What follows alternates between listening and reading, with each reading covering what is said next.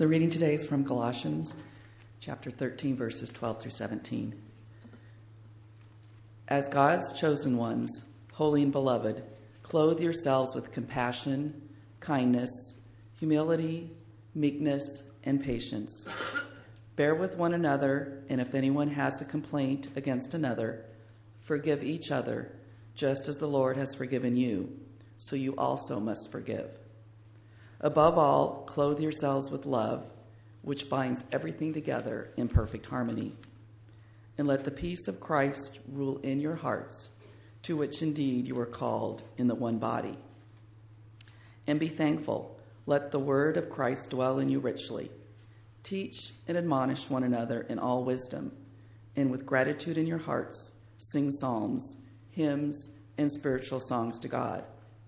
And whatever you do, in word or deed, do everything in the name of Lord Jesus, giving thanks to God the Father through him. Holy wisdom, holy word.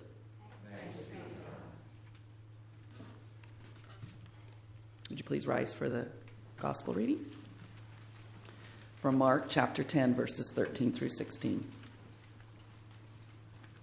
People were bringing little children to him in order that he might touch them, and the disciples spoke sternly to them. But when Jesus saw this, he was indignant and said to them, "Let the little children come to me. Do not stop them, for it is to such as these that the kingdom of God belongs. Truly I tell you, whoever does not receive the kingdom of God as a little child will never enter it." And he took them up in his arms, laid his hands on them, and blessed them. This is God's word. You may be seated. I'm aware that when the new guy comes in, or the new man or woman pastor comes in, there's always the question about, well, what do they really believe?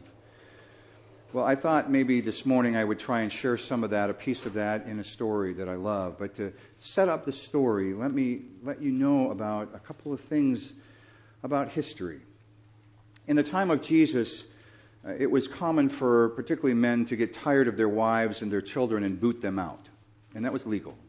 And Jesus continually responded to that, but what it created was an enormous population of basically homeless women and children. And the children would band together often, and what they would do is follow the crowds that they saw gathering around new teachers, or the crowds that would gather in the marketplaces, and they were opportunistic in their kind of attitudes, and it was the only way that they were fed. But for many, what that created was this kind of semi-obnoxious feeling around that when children were there, they were to be shunned and rejected. I can't imagine. But that was the feeling. And I need that in the back of your heads as I share this story. It was a bright and beautiful morning as the sun was just peeking up over the edges of the hillside. The Sea of Galilee was just almost still, almost like glass. And there on the edge of the sea was a small knoll that almost rose out of the water on a small point. And what was amazing about that knoll was at the top of the knoll was what used to be a grand old cedar. And some of the ground had kind of filtered away with the rains. And it was cut cleanly across the top, old and gray, and looked as though it was gripping the top of the knoll with its roots, gripping it ever so tightly. And from the back of that knoll, a sole lone figure came and stood in front of the knoll. And you could see by his demeanor that what he was doing was just taking it all in. You know, those sun-drenched, beautiful mornings that we know of looking over Lake Washington or Lake Sammamish. And here he was standing and just breathing in and out the beauty that was there. And suddenly something drew his attention off to the right. And as he saw a huge crowd of people coming from the city and walking around the edges of the sea. Thousands of people coming there.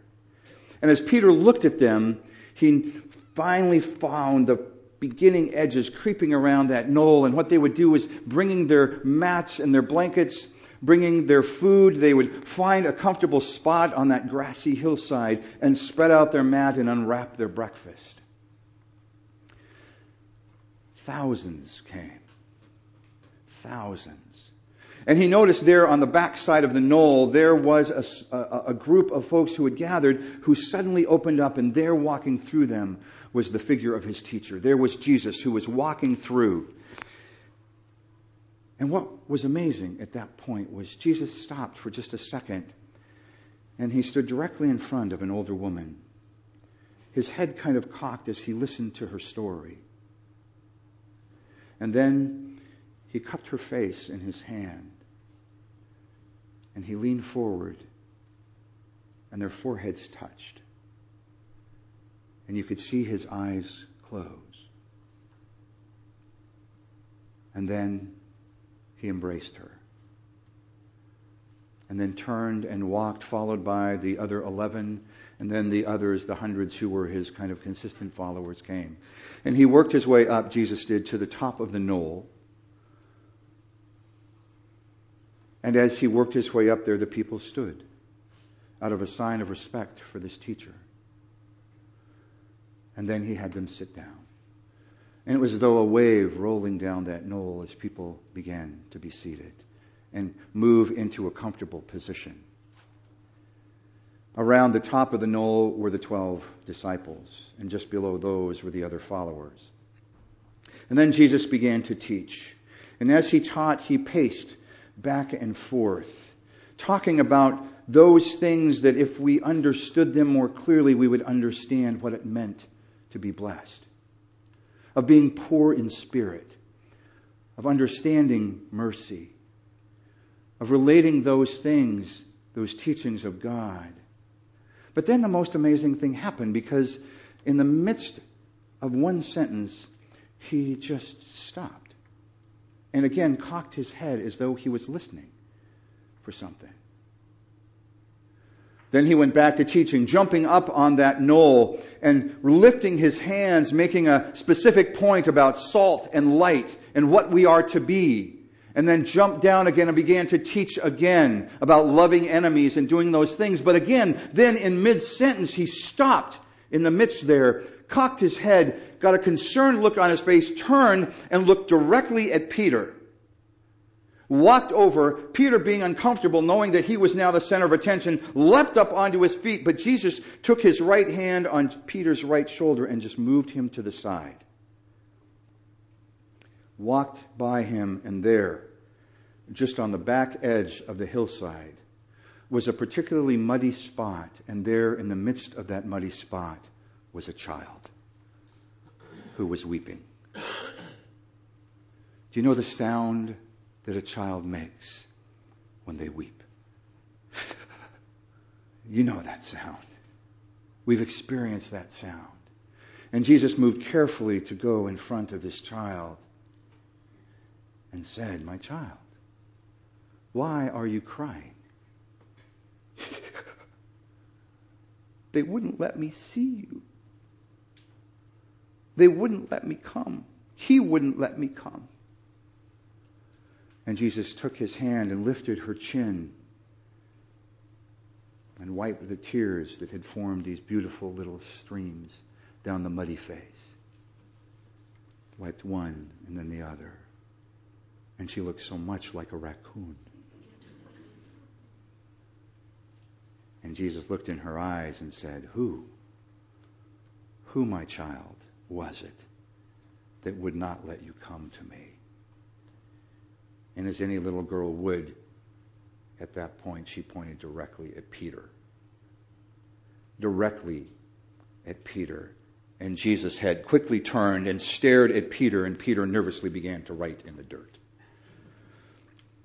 But then the most amazing thing happened, because what he did was he lifted this little girl up and embraced her in his arms and moved her to the top of the knoll and began to dance with her, to spin and spin and spin, and listened as the glee and the laughter began to pour from this little girl.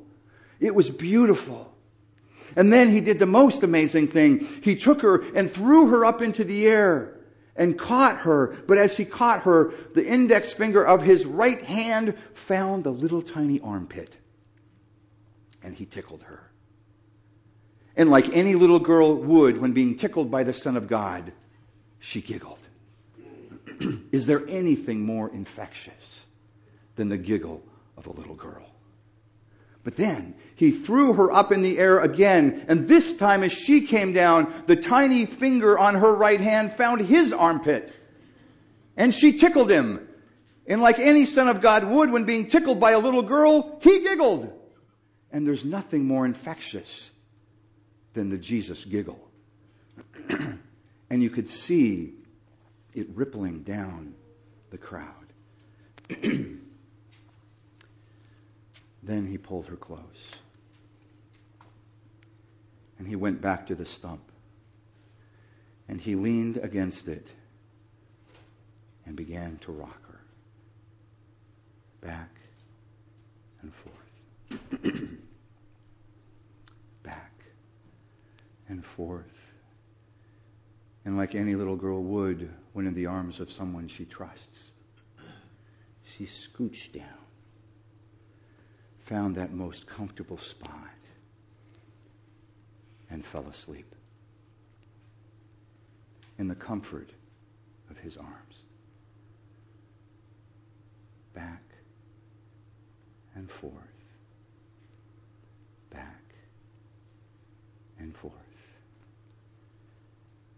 And in as quiet a loud whisper as he could, he said, Any who would understand of what I speak, any who are to understand what I mean by the kingdom of God, needs to enter it and understand it like this little girl here. Back and forth. Back and forth. Friends, that is the church. That is the church. If we had time, what I would do is ask you right now, which of those figures most relates to you today? Are you that Peter who needs to stand and just take in the world in the quietness of a spot? Are you the crowd coming to witness what it is that you hope will happen, whether it be a miracle or some teaching that you haven't heard before? Are you the disciples that seek to go deeper and deeper and deeper into this? Are you one who prevents others from hearing or seeing what Jesus is seeking to offer? Are you a part of those children who are feeling lost and alone and hungry and thirsty? Or are you that little girl who right now in the midst of a very muddy and mucky spot in your life need desperately to be lifted out? Are you Jesus who is seeking and watching and listening intently for those who are in need and ready to accept everyone? Everyone. Who are you in that story? Because what that describes is the church. But more importantly, what it describes is what the church must be. We must be the ears and eyes of Christ, looking beyond ourselves, beyond strawberry shortcake and Skittles and Dove bars, into a world that is filled with people who just so desperately need you and this and more than this.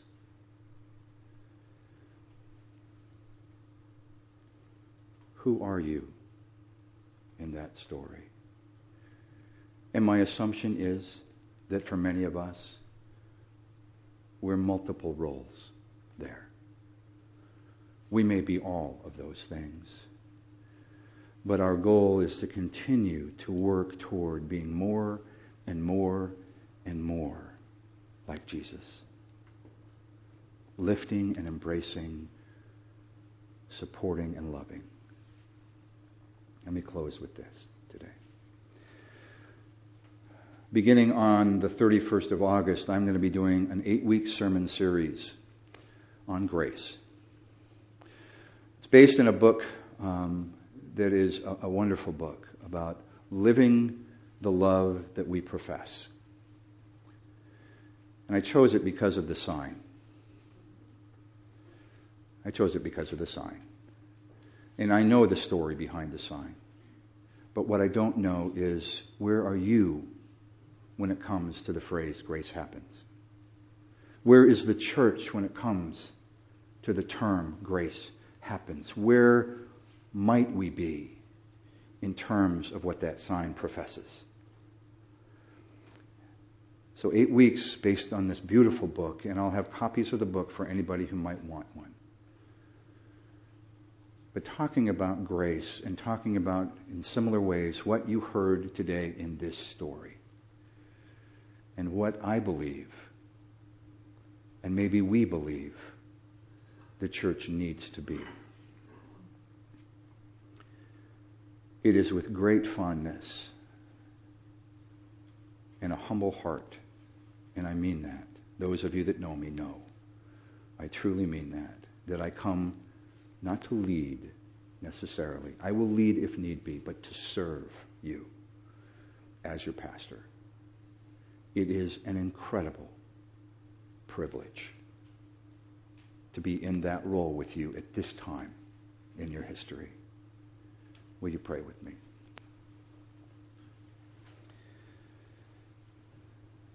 Creating God, you come into our lives as we open our lives to you.